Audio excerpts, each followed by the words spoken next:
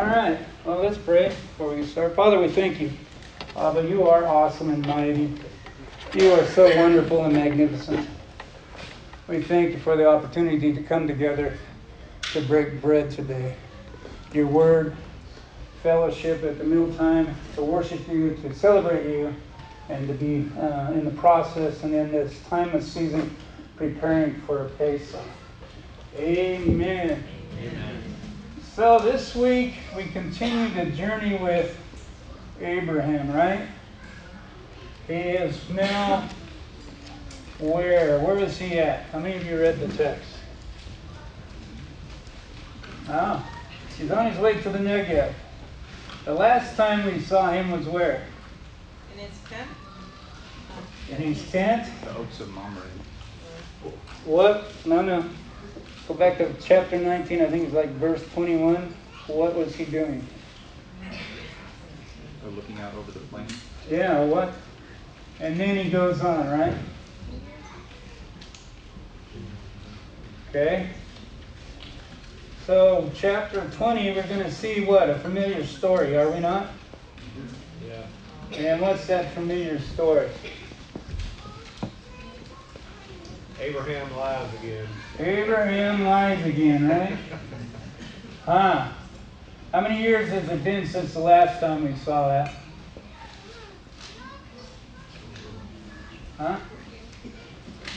I know this is a tough question, right? When did we first see Abram was at the point in time when he did that, right? That last one, 9 times 10, you got 91. What? 9. How many of you noticed that? You notice that we always pick out the one mistake. Right? Yeah. But nobody thanked me or congratulated me on the 9 that I got right. Congratulations, you got the other ones right. Now, if this was an actual math test, teacher, what would the percentage be? 90%. Is that a B plus, A minus, depending on the scale? Stellar. That's an A. A, oh wow. But this is our humanness. And I asked you about Abraham. What did he do? And how many focused on what he did? He lied again, right? But how many of us, let's open up to the text now. Chapter 20, notice what God did. How many of us focus on what God is doing now in the text? God is always perfect. Yeah. See, that's where we tend to focus, is on the mistake, on the continued behavior that never changes. But God here intercedes on behalf of Abraham and Sarah. Right? Is that what it says? Verse 3. But God came to Abimelech in a dream one night and said to him, "You are about to die." How comforting would that be if you had that dream? "You are about to die because of the woman you have taken, since she is someone's wife." Now Abimelech responded. Had not come near her, so he said, "Lord, will you kill even an upright nation? Didn't he himself say to me, 'She's my sister'? And even she herself said, 'He's my brother'? In doing this, my heart has been pure and my hands are innocent." God said to him in the dream, yes. "I know that in doing this, your heart has been pure." Interesting concept. "And I too," notice, "I too have kept you from sinning against me." Remember what's going on. 2 chapters ago, we were in chapter 18, and we were learning about a conversation. You saw that Adonai, Yahweh, came to Abraham, and in Sarah's hearing that in a year's time, at the appointed time, in a year's time, Sarah will have a son. And so God intervened here. He interceded here to make sure that that prophecy, that promise was fulfilled. Because we're just, what, maybe a month, 2 months at the most removed from that conversation. And so God had to intervene. And Romans tells us He's ever interceding on our behalf. The Spirit is ever interceding on our behalf because of who He is, because of Yeshua in us. Wow. Think about that in your own personal lives. The time that He has interceded on your behalf to keep you from stumbling, falling. And even when Abraham falters and he does not have the quote-unquote the faith that we would think he would have, God still intervened because God has a purpose. That's right. Amen? Let's go down here. Because there is something here when I keep reading this text, and then we'll get into 21 and go a little bit more detail. Abimelech gets up. He tells his household what's going on. Now he confronts Abraham in verse 10. We'll pick it up there. Abimelech went on asking Abraham, whatever could have you caused you to do such a thing? What were you thinking? This is Abraham's reply. Depending on your translation. But I find that it was because I thought. I'm just going to marinate right there a minute. It's because I thought. How's your thinking? Now, what does he say next? Surely the fear of God. Huh? There could not possibly be any fear of God. Wow. I find it interesting because who's the one that should have had the fear of God? Abraham. But because of history, because if you go on and read the text a little later on, this has been the status. This is what they had decided. Him and Sarah said, you know, wherever we go, tell people I'm your brother and I'll tell them you're my sister. And this has been what he's been doing according to the text. Because once again, he is still human. He is still at times doubt. He still at times struggles with what God has promised him in the future. How many of us have the same struggle with the promises, prophecies of God? When He has spoken a word to us, we know that we know that we know it's from God. We understand it's from God. It speaks and it bears witness with our spirit, but then again, we still doubt.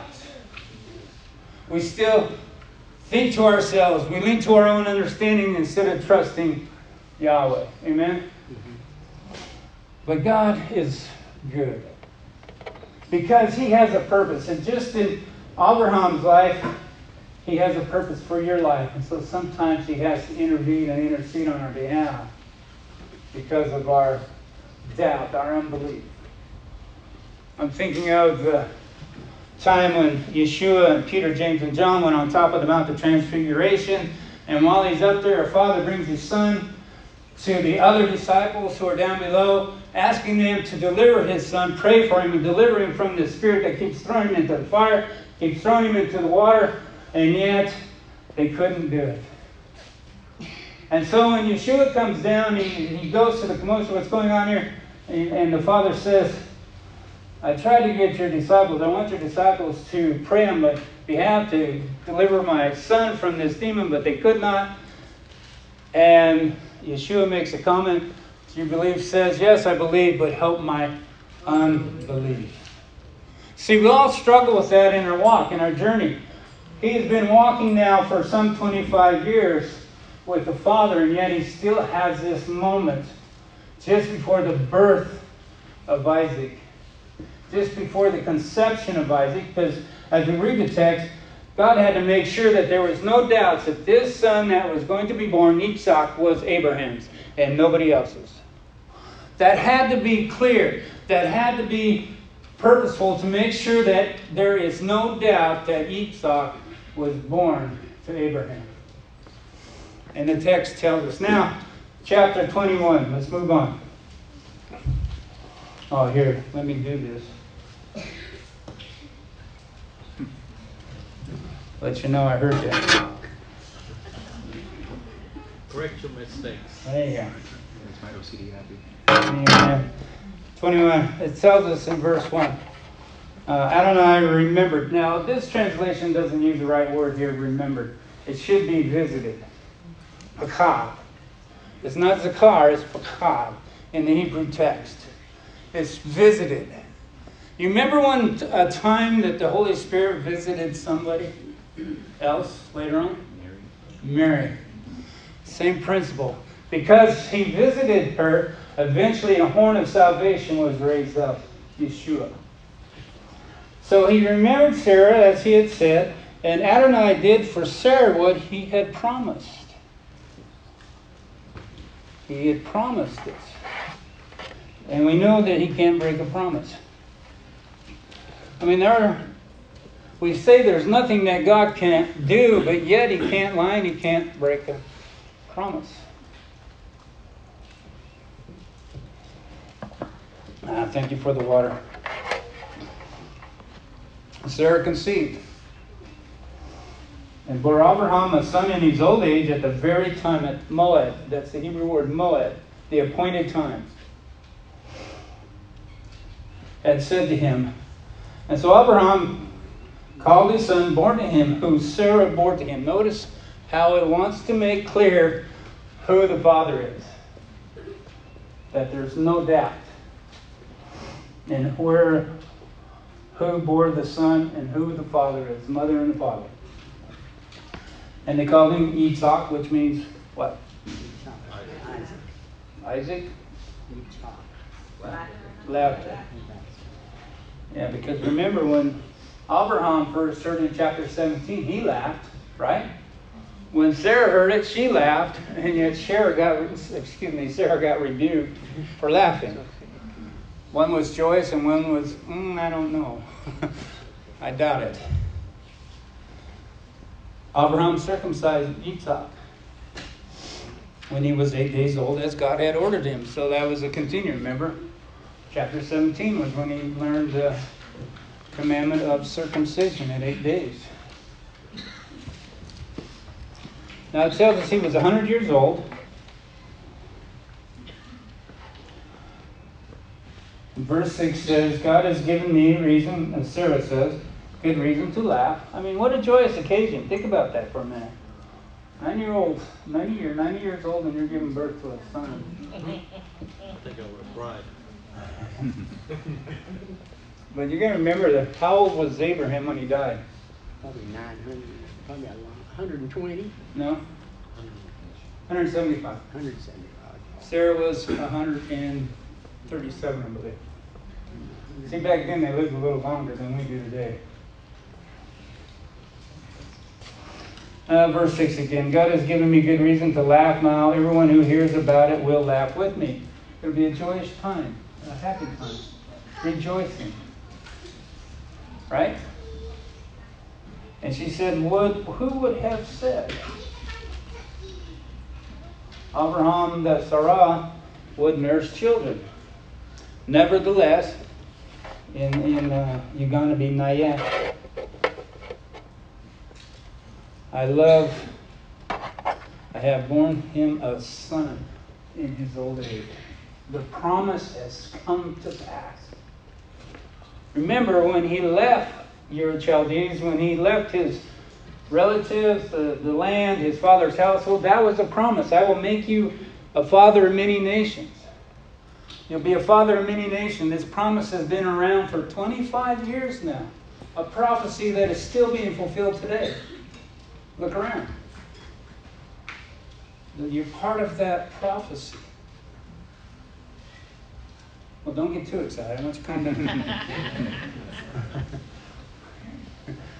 Got that deer caught in the headlight look again. Verse 8, the child grew and was weaned. Notice when we celebrate birthdays, which are a good thing, but there's only two places in Scripture where birthdays are celebrated. The advanced one are too good. Pharaoh and Herod. Right? I'm just saying. But Abraham gave a great banquet because he's weaned. Now, I was kind of when you were talking about your upbringing and that moment when HRS woman and you did what was normal, Every other time. what you were conditioned to do, get the hobo bag, and the mother says, no, you put it back. That was the moment you were weaned from that situation. You were set free from dependent upon HRS. And then you were weaned. And then you said they had a celebration a while later? Well done. Congratulations. But Sarah saw the son of Hagar. Have you ever noticed in your own life there is always someone that can be a thorn in your side?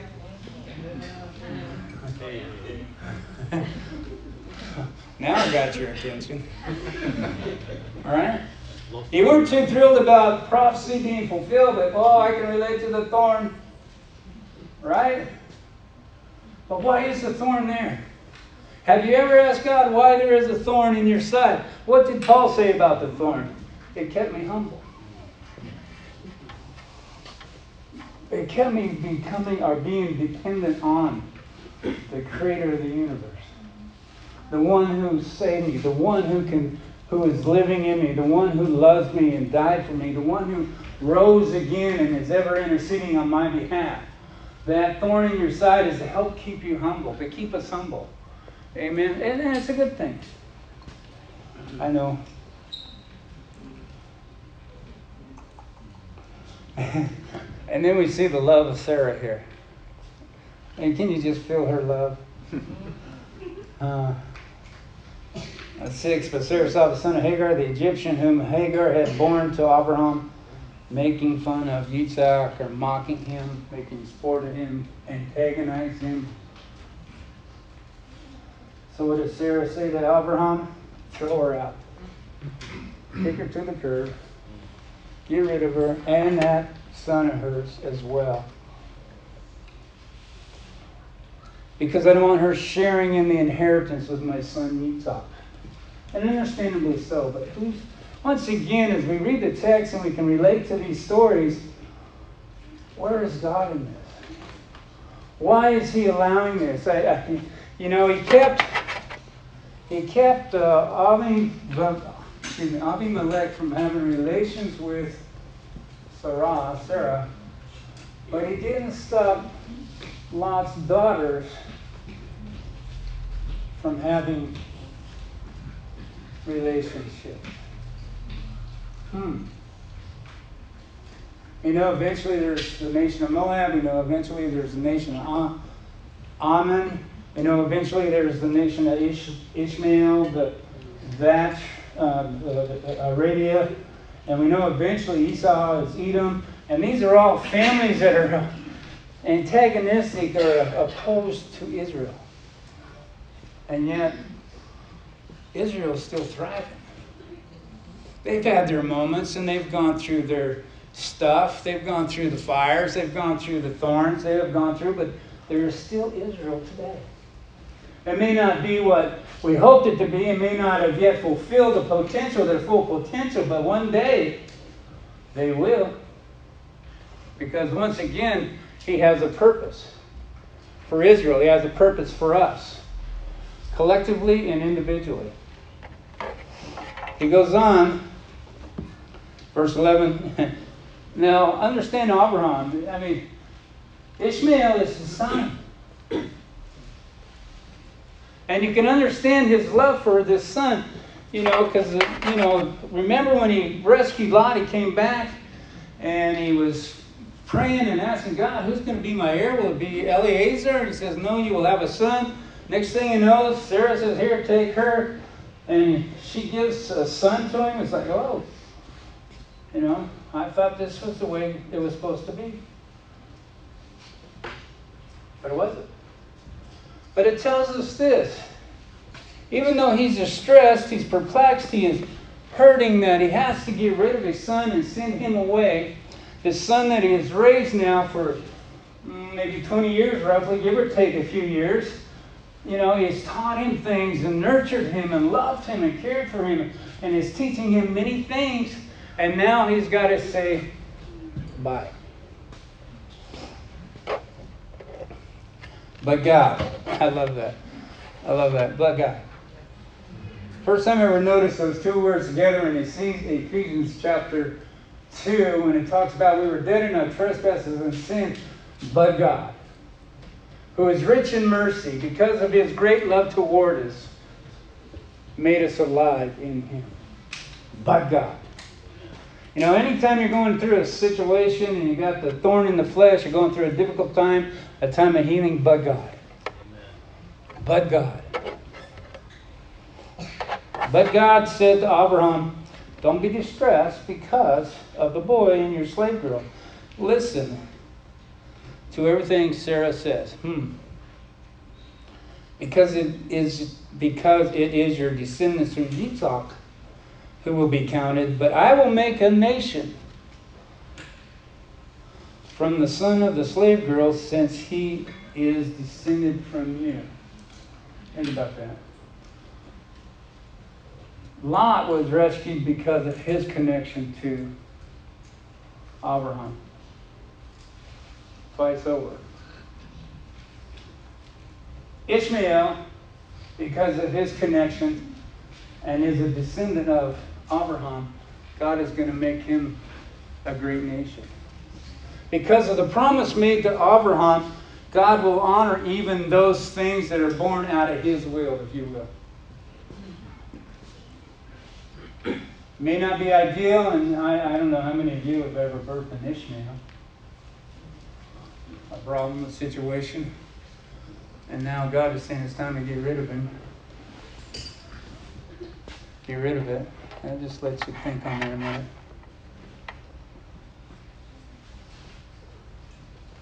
So he gets up early in the morning. Gives him what? Skin of water and some bread. See you later. Not much in that way of supplies, is it? I mean, how many of us could live on, well, let's see, how much would you put in a skin of water in those days? How big were they? Anybody have an idea? Quart? A loaf of bread like the challah bread we got here? How long would that last? Maybe 2 days. Okay. You're in the desert. Yeah, maybe a few hours in the water. Yeah. But let's see what God's up to again. Because He made a promise to Abraham, I'm going to make him into a great nation. Right? So verse 14, got up early morning, took bread and a skin of water, gave them to Hagar, putting it on her shoulder and the child, and he sent her away. After leaving, she wandered in the wilderness around Beersheba, 12:7. When the water in the skin was gone, she left the child under a bush and went and sat down, looking the other way about a bow shot distance. Not very far, 50, 100 feet, 100 yards, whatever.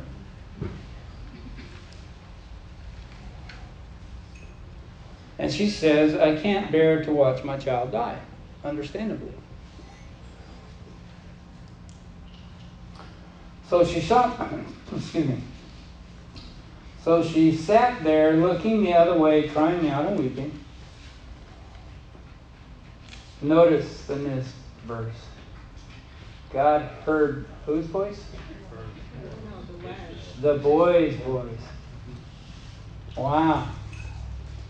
He hears the voice of the boy. Once again, God is now going to intercede on behalf of Ishmael. Figure that one out. He has to leave his father Abraham to become a great nation himself, because anytime you're under the father's household, you never become more than what the father is in all reality. Think about it. That's why we're here. He's making us into His kingdom here in this little area to spread it out throughout the area. Right? Thy kingdom come, thy will be done on earth. You're part of kingdom spreading.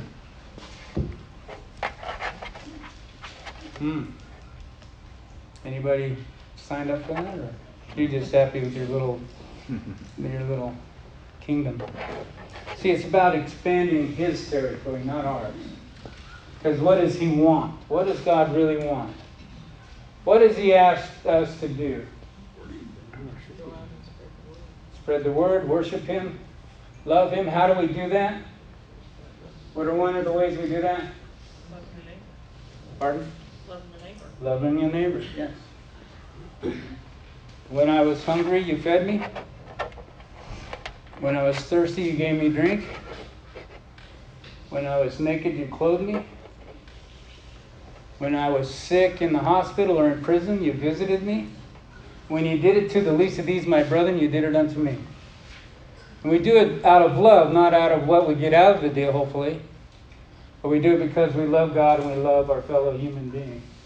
Love our neighbor as ourselves.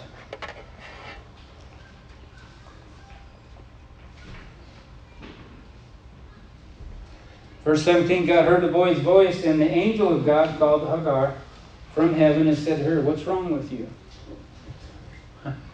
You ever pay attention to the questions in Scripture? Where are you, Adam? Don't be afraid, because God has heard the voice of the boy in his present situation. He hears us in our present situation. Whatever that may be, good, bad, or indifferent.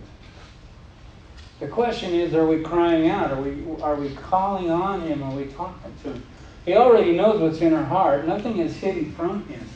Whatever we're going through, we can't hide it from Him.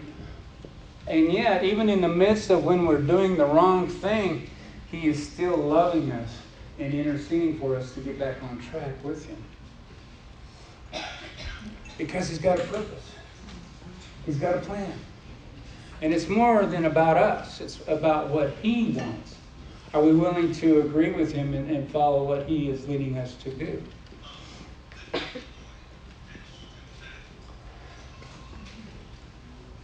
Verse 18, get up, lift the boy up, and hold him tightly in your hand, because I'm going to make him a great nation.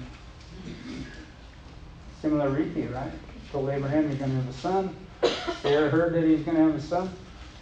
God told Abraham, I'm going to make him into a great nation.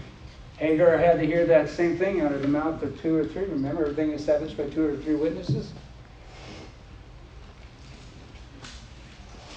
Then God opened her eyes. Remember the one servant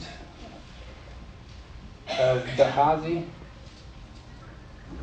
God opened his eyes to see the myriad, the host of heaven that were there to fight the battle that was about to come upon Israel during Elisha's time.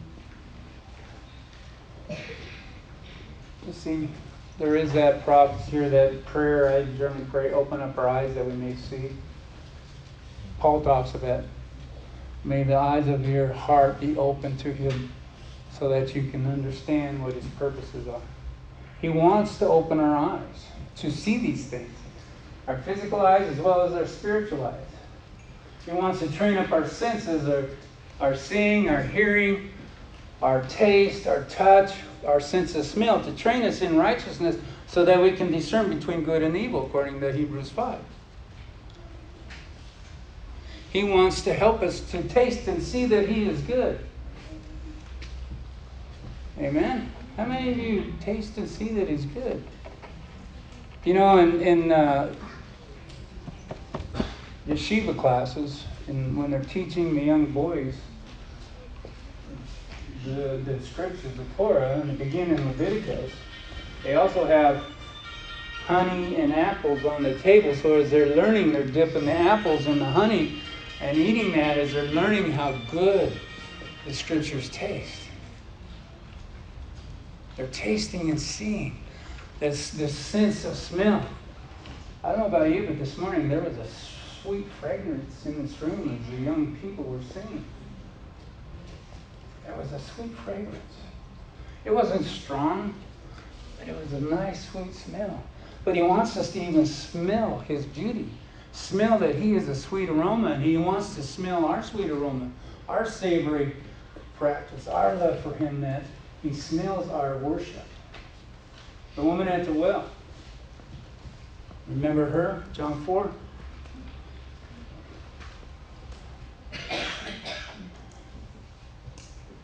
when Yeshua and her are dialoguing, and he asked her for a drink. And she said, what did she say? Where can I get this living water eventually? And when she finally learned that he was the Messiah, when he revealed who he was, she ran home, told everybody in that village who had pretty much scorned her because of her lifestyle, said, come see a man. He told me everything. You see, when he drinks deep of our worship, we'll drink deep of his presence. I think that went over. When he drinks of our worship, give me water, and I'll give you living water. We'll drink deep of his presence. It's the song that they sing about his presence.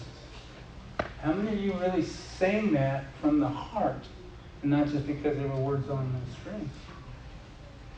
You literally meant that song and all the other songs we sang. You literally are asking, God, I want more of your presence. Or do we just go through the motions at times?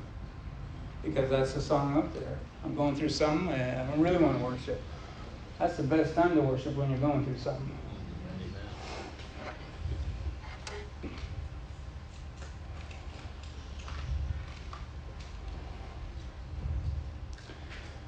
Verse 18 again, get up, lift the boy up, and hold him tightly in your hand, because I am going to make him a great nation. Then God opened her eyes, and she saw a well of water. A well of water. And we see that in many times, the importance of a well in Scripture. Think about the number of times the importance of a well. The first time we're mentioned is back in chapter 16, when Hagar was at a well, and she called it Be'er Laha Roy, well of the living one who sees me. I talked about the woman at the well in John chapter 4. We know that Jacob meets Rachel at a well. We know that the well that Samaritan woman met Yeshua was Jacob's well. Well are very significant in Scripture, because what's the importance of water in a person's life? Everything. It's life. What about the spiritual wells? Later on, as we get into other wells in the text of Genesis, there's going to be an issue. We're going to have an issue here pretty quick with Abimelech and a well.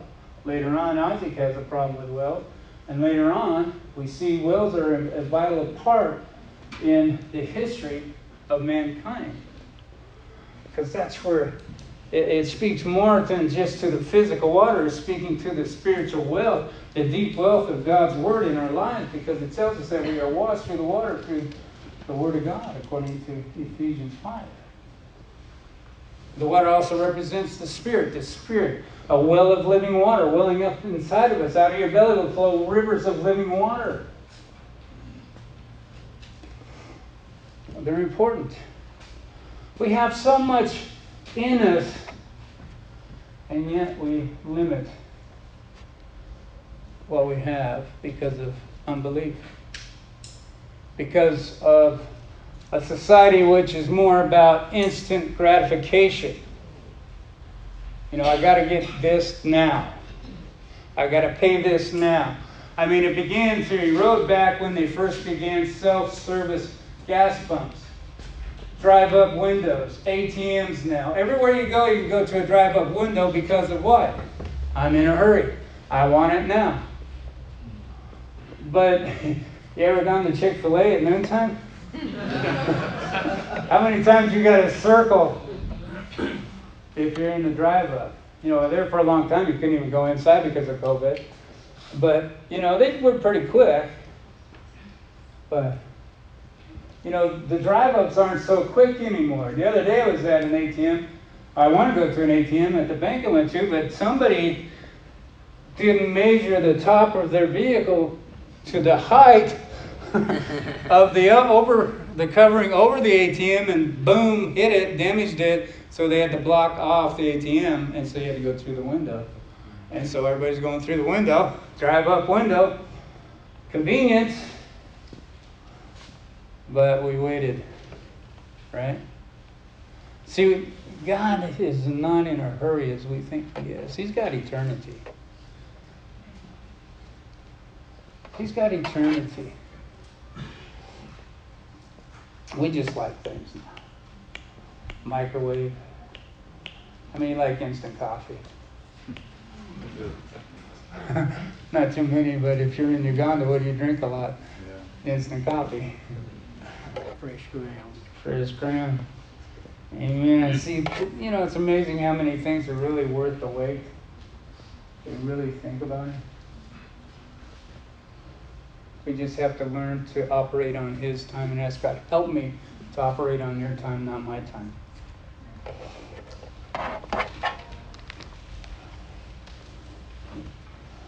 Verse 20. God was with the boy and he grew. He lived in the desert and became an archer. He lived in the Paran desert, and his mother chose a wife from him from the land of Egypt. Understandably, she's from Egypt. Makes sense. Right? At that time, Abimelech and Phicol, the commander of his army, spoke to Abraham. They said, this is, another interesting thing here.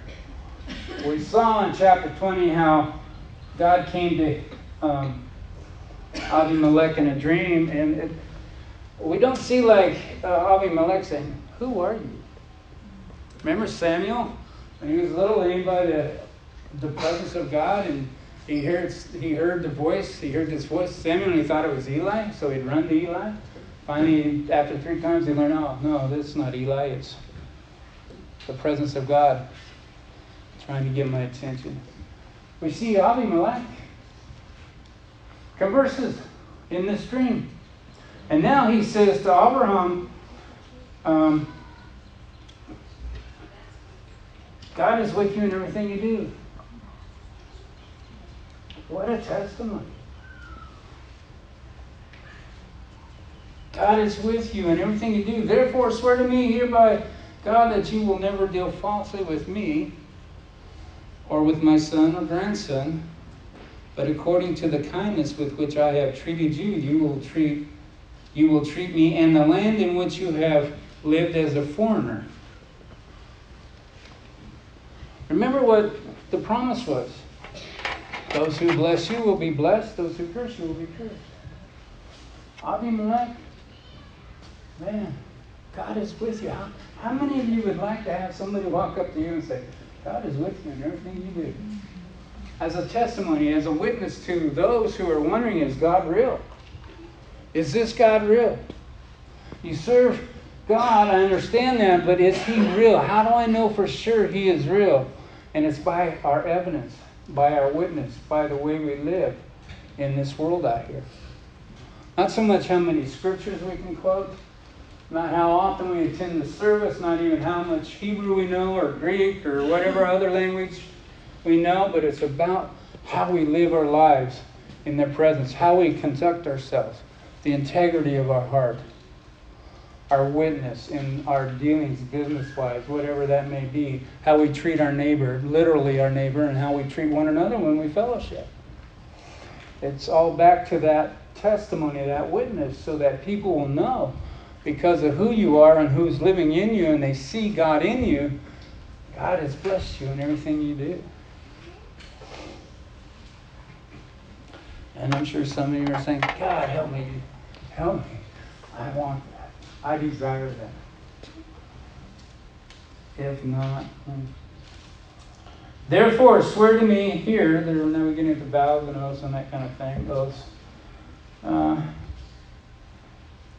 Let me go on. Verse 24. Abraham said, I swear. Now Abraham had complained. That's an interesting term. He complained to Abimelech about a well which Abimelech's servants had seized. And so once again, water becomes an issue. How important is a well in land? Once again, whenever you buy land, sometimes it sells the mineral rights, sometimes it don't. You own the land, but what's beneath the land is not yours.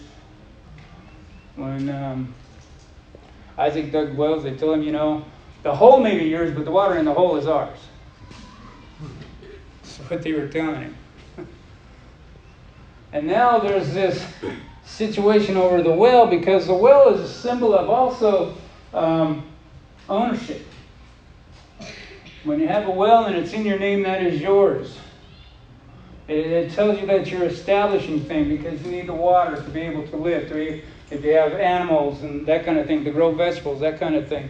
You have the water there, you got a well there, because up until whenever they created city water, people had to depend on wells or nearby streams to be able to get the water in order to survive, right?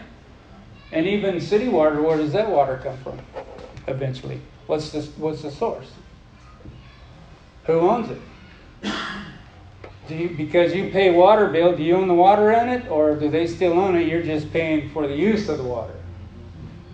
See, a well in this time and in that day, and in many places of the world even today, signifies this is ours. This belongs to us. This is a source for us to be able to thrive, to be able to live, to be able to move about, and to help others do the same thing. And at times, sometimes even help those who wells dry up. Let's go a little deeper.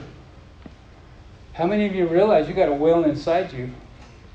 And there are others out there that they're drying up because they're parched. They're in a dry land. They're in the wilderness. And they need you to bring them the living water, to help them to get back on track, to help them know that God, the living God who sees you, cares for you, and He's heard your voice. He heard your cry. Out of your belly will flow rivers of living water. Recognizing what we have in us, what He has placed in us to help others to reach their potential.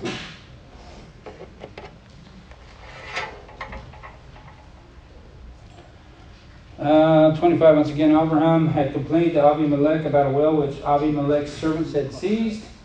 Abimelech answered, I don't know who has done this. You didn't tell me. I heard about it only today. Abraham took sheep and cattle and gave them to Abimelech, and the two of them made a covenant. Not a contract, but a covenant. And the importance of a covenant.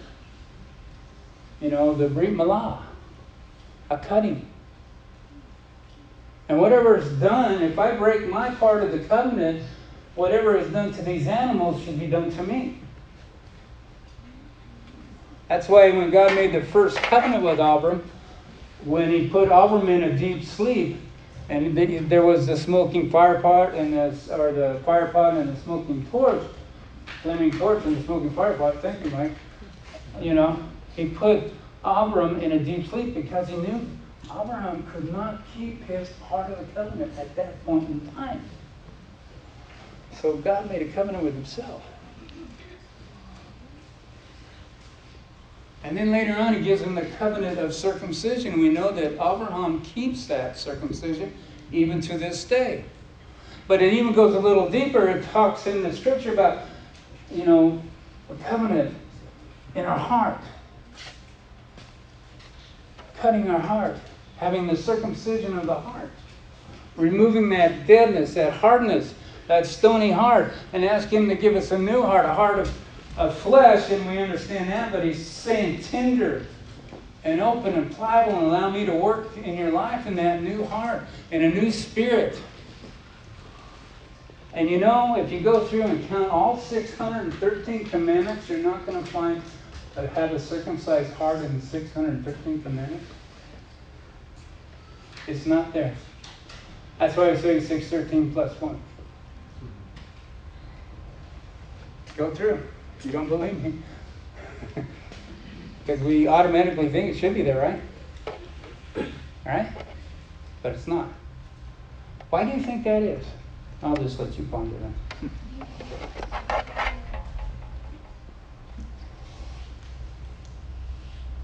Abraham put 7 female lambs from the flock by themselves. Abimelech asked Abraham, what is the meaning of these 7 female lambs you have put by themselves?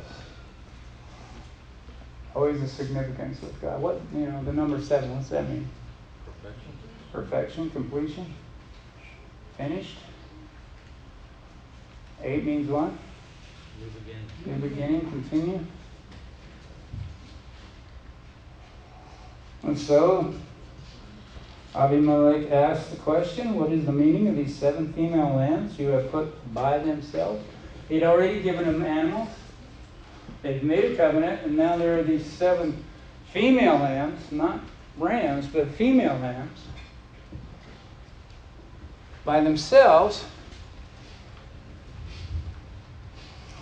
Verse 30 says, you are to accept these 7 female lambs from me as a witness that I dug the well. And I dug the well. It wasn't them who dug it. It wasn't other people in the nations before me dug it. I dug it. My people dug it. And this is a witness. I want to complete myself. That's what it's meaning, 7 myself. In other words, this is how sincere I am that I dug this well. That I'm willing to give you 7 as a sign of completion, as a sign of perfection, that I dug this well.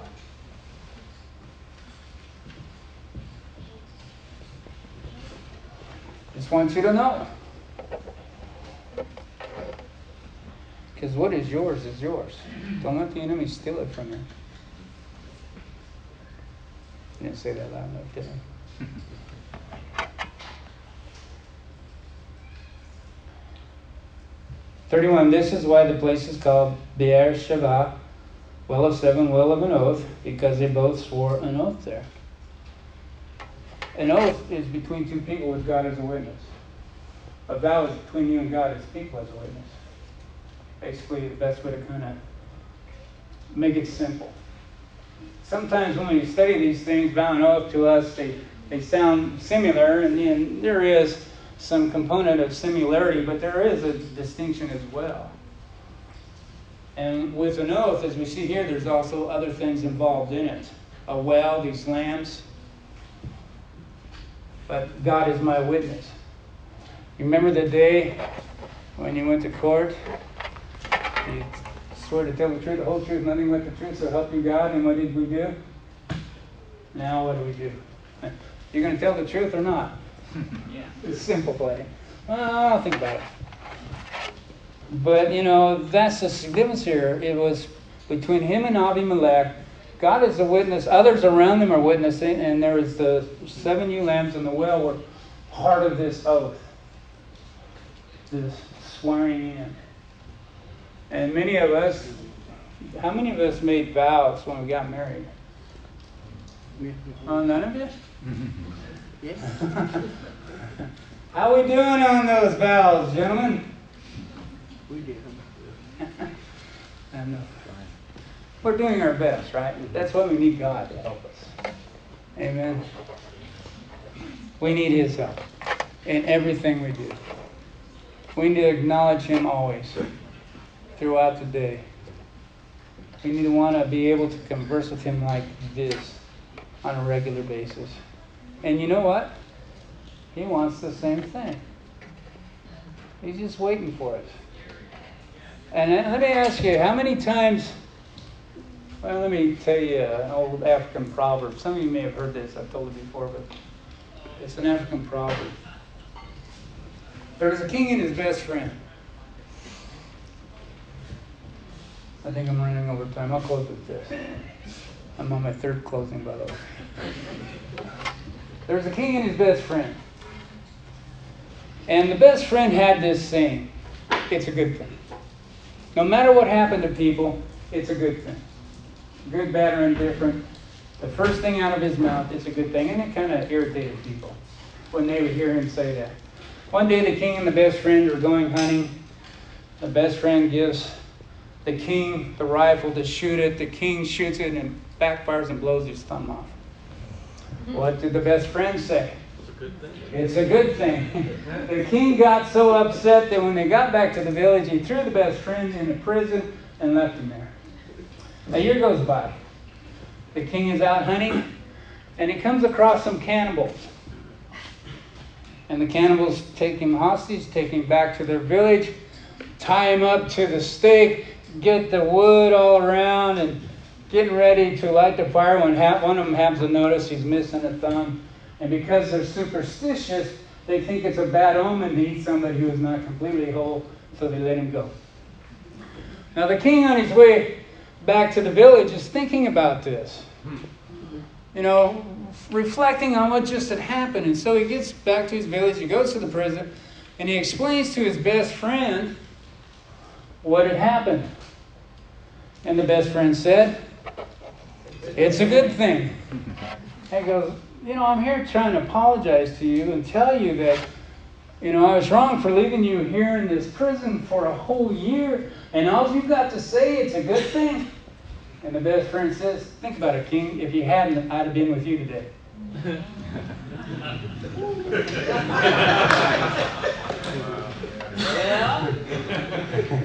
So delays are a good thing. Think about it. And so, in our journey with the Creator of the universe,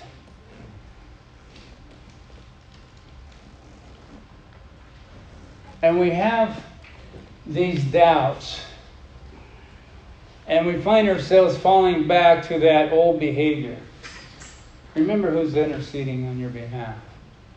And you don't have to continue to have that behavior. Because in chapter 22 of Genesis, when Abraham offers up Yitzhak and is about to slay Yitzhak, there is a statement that says, "Now I know that you fear God."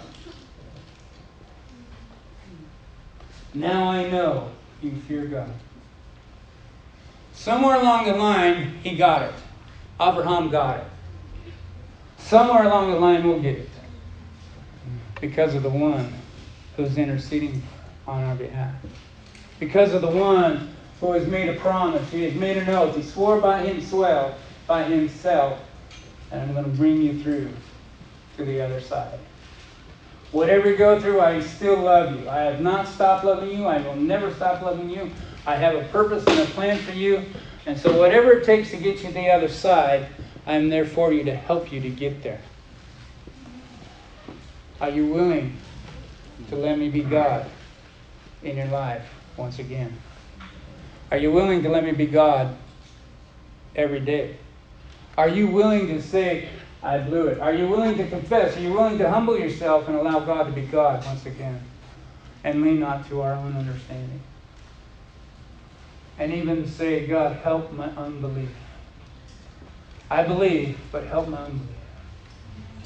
Because I want to be a blessing. I want to help others have that relationship, even a stronger relationship with you than I do." That's how important this is to me, that others come to know the truth of who you are and how great and awesome you are.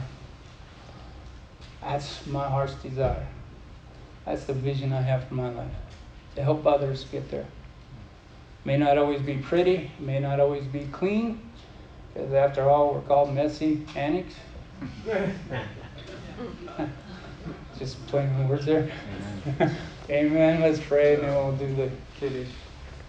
Father, we thank you. And even when we give up, you don't give up. Even when we falter, you are unfaltering. Even when we are without hope, you give us hope. And help us to become like Abraham when we read in Romans 4 that we are fully persuaded that you will keep and bring us through to the promise. We thank you. And I thank you as we get ready to partake in the food, the oneg, that our fellowship would be sweet, our meditation of our heart, and the words of our mouth would be sweet unto you. In Yeshua's name, amen. Amen.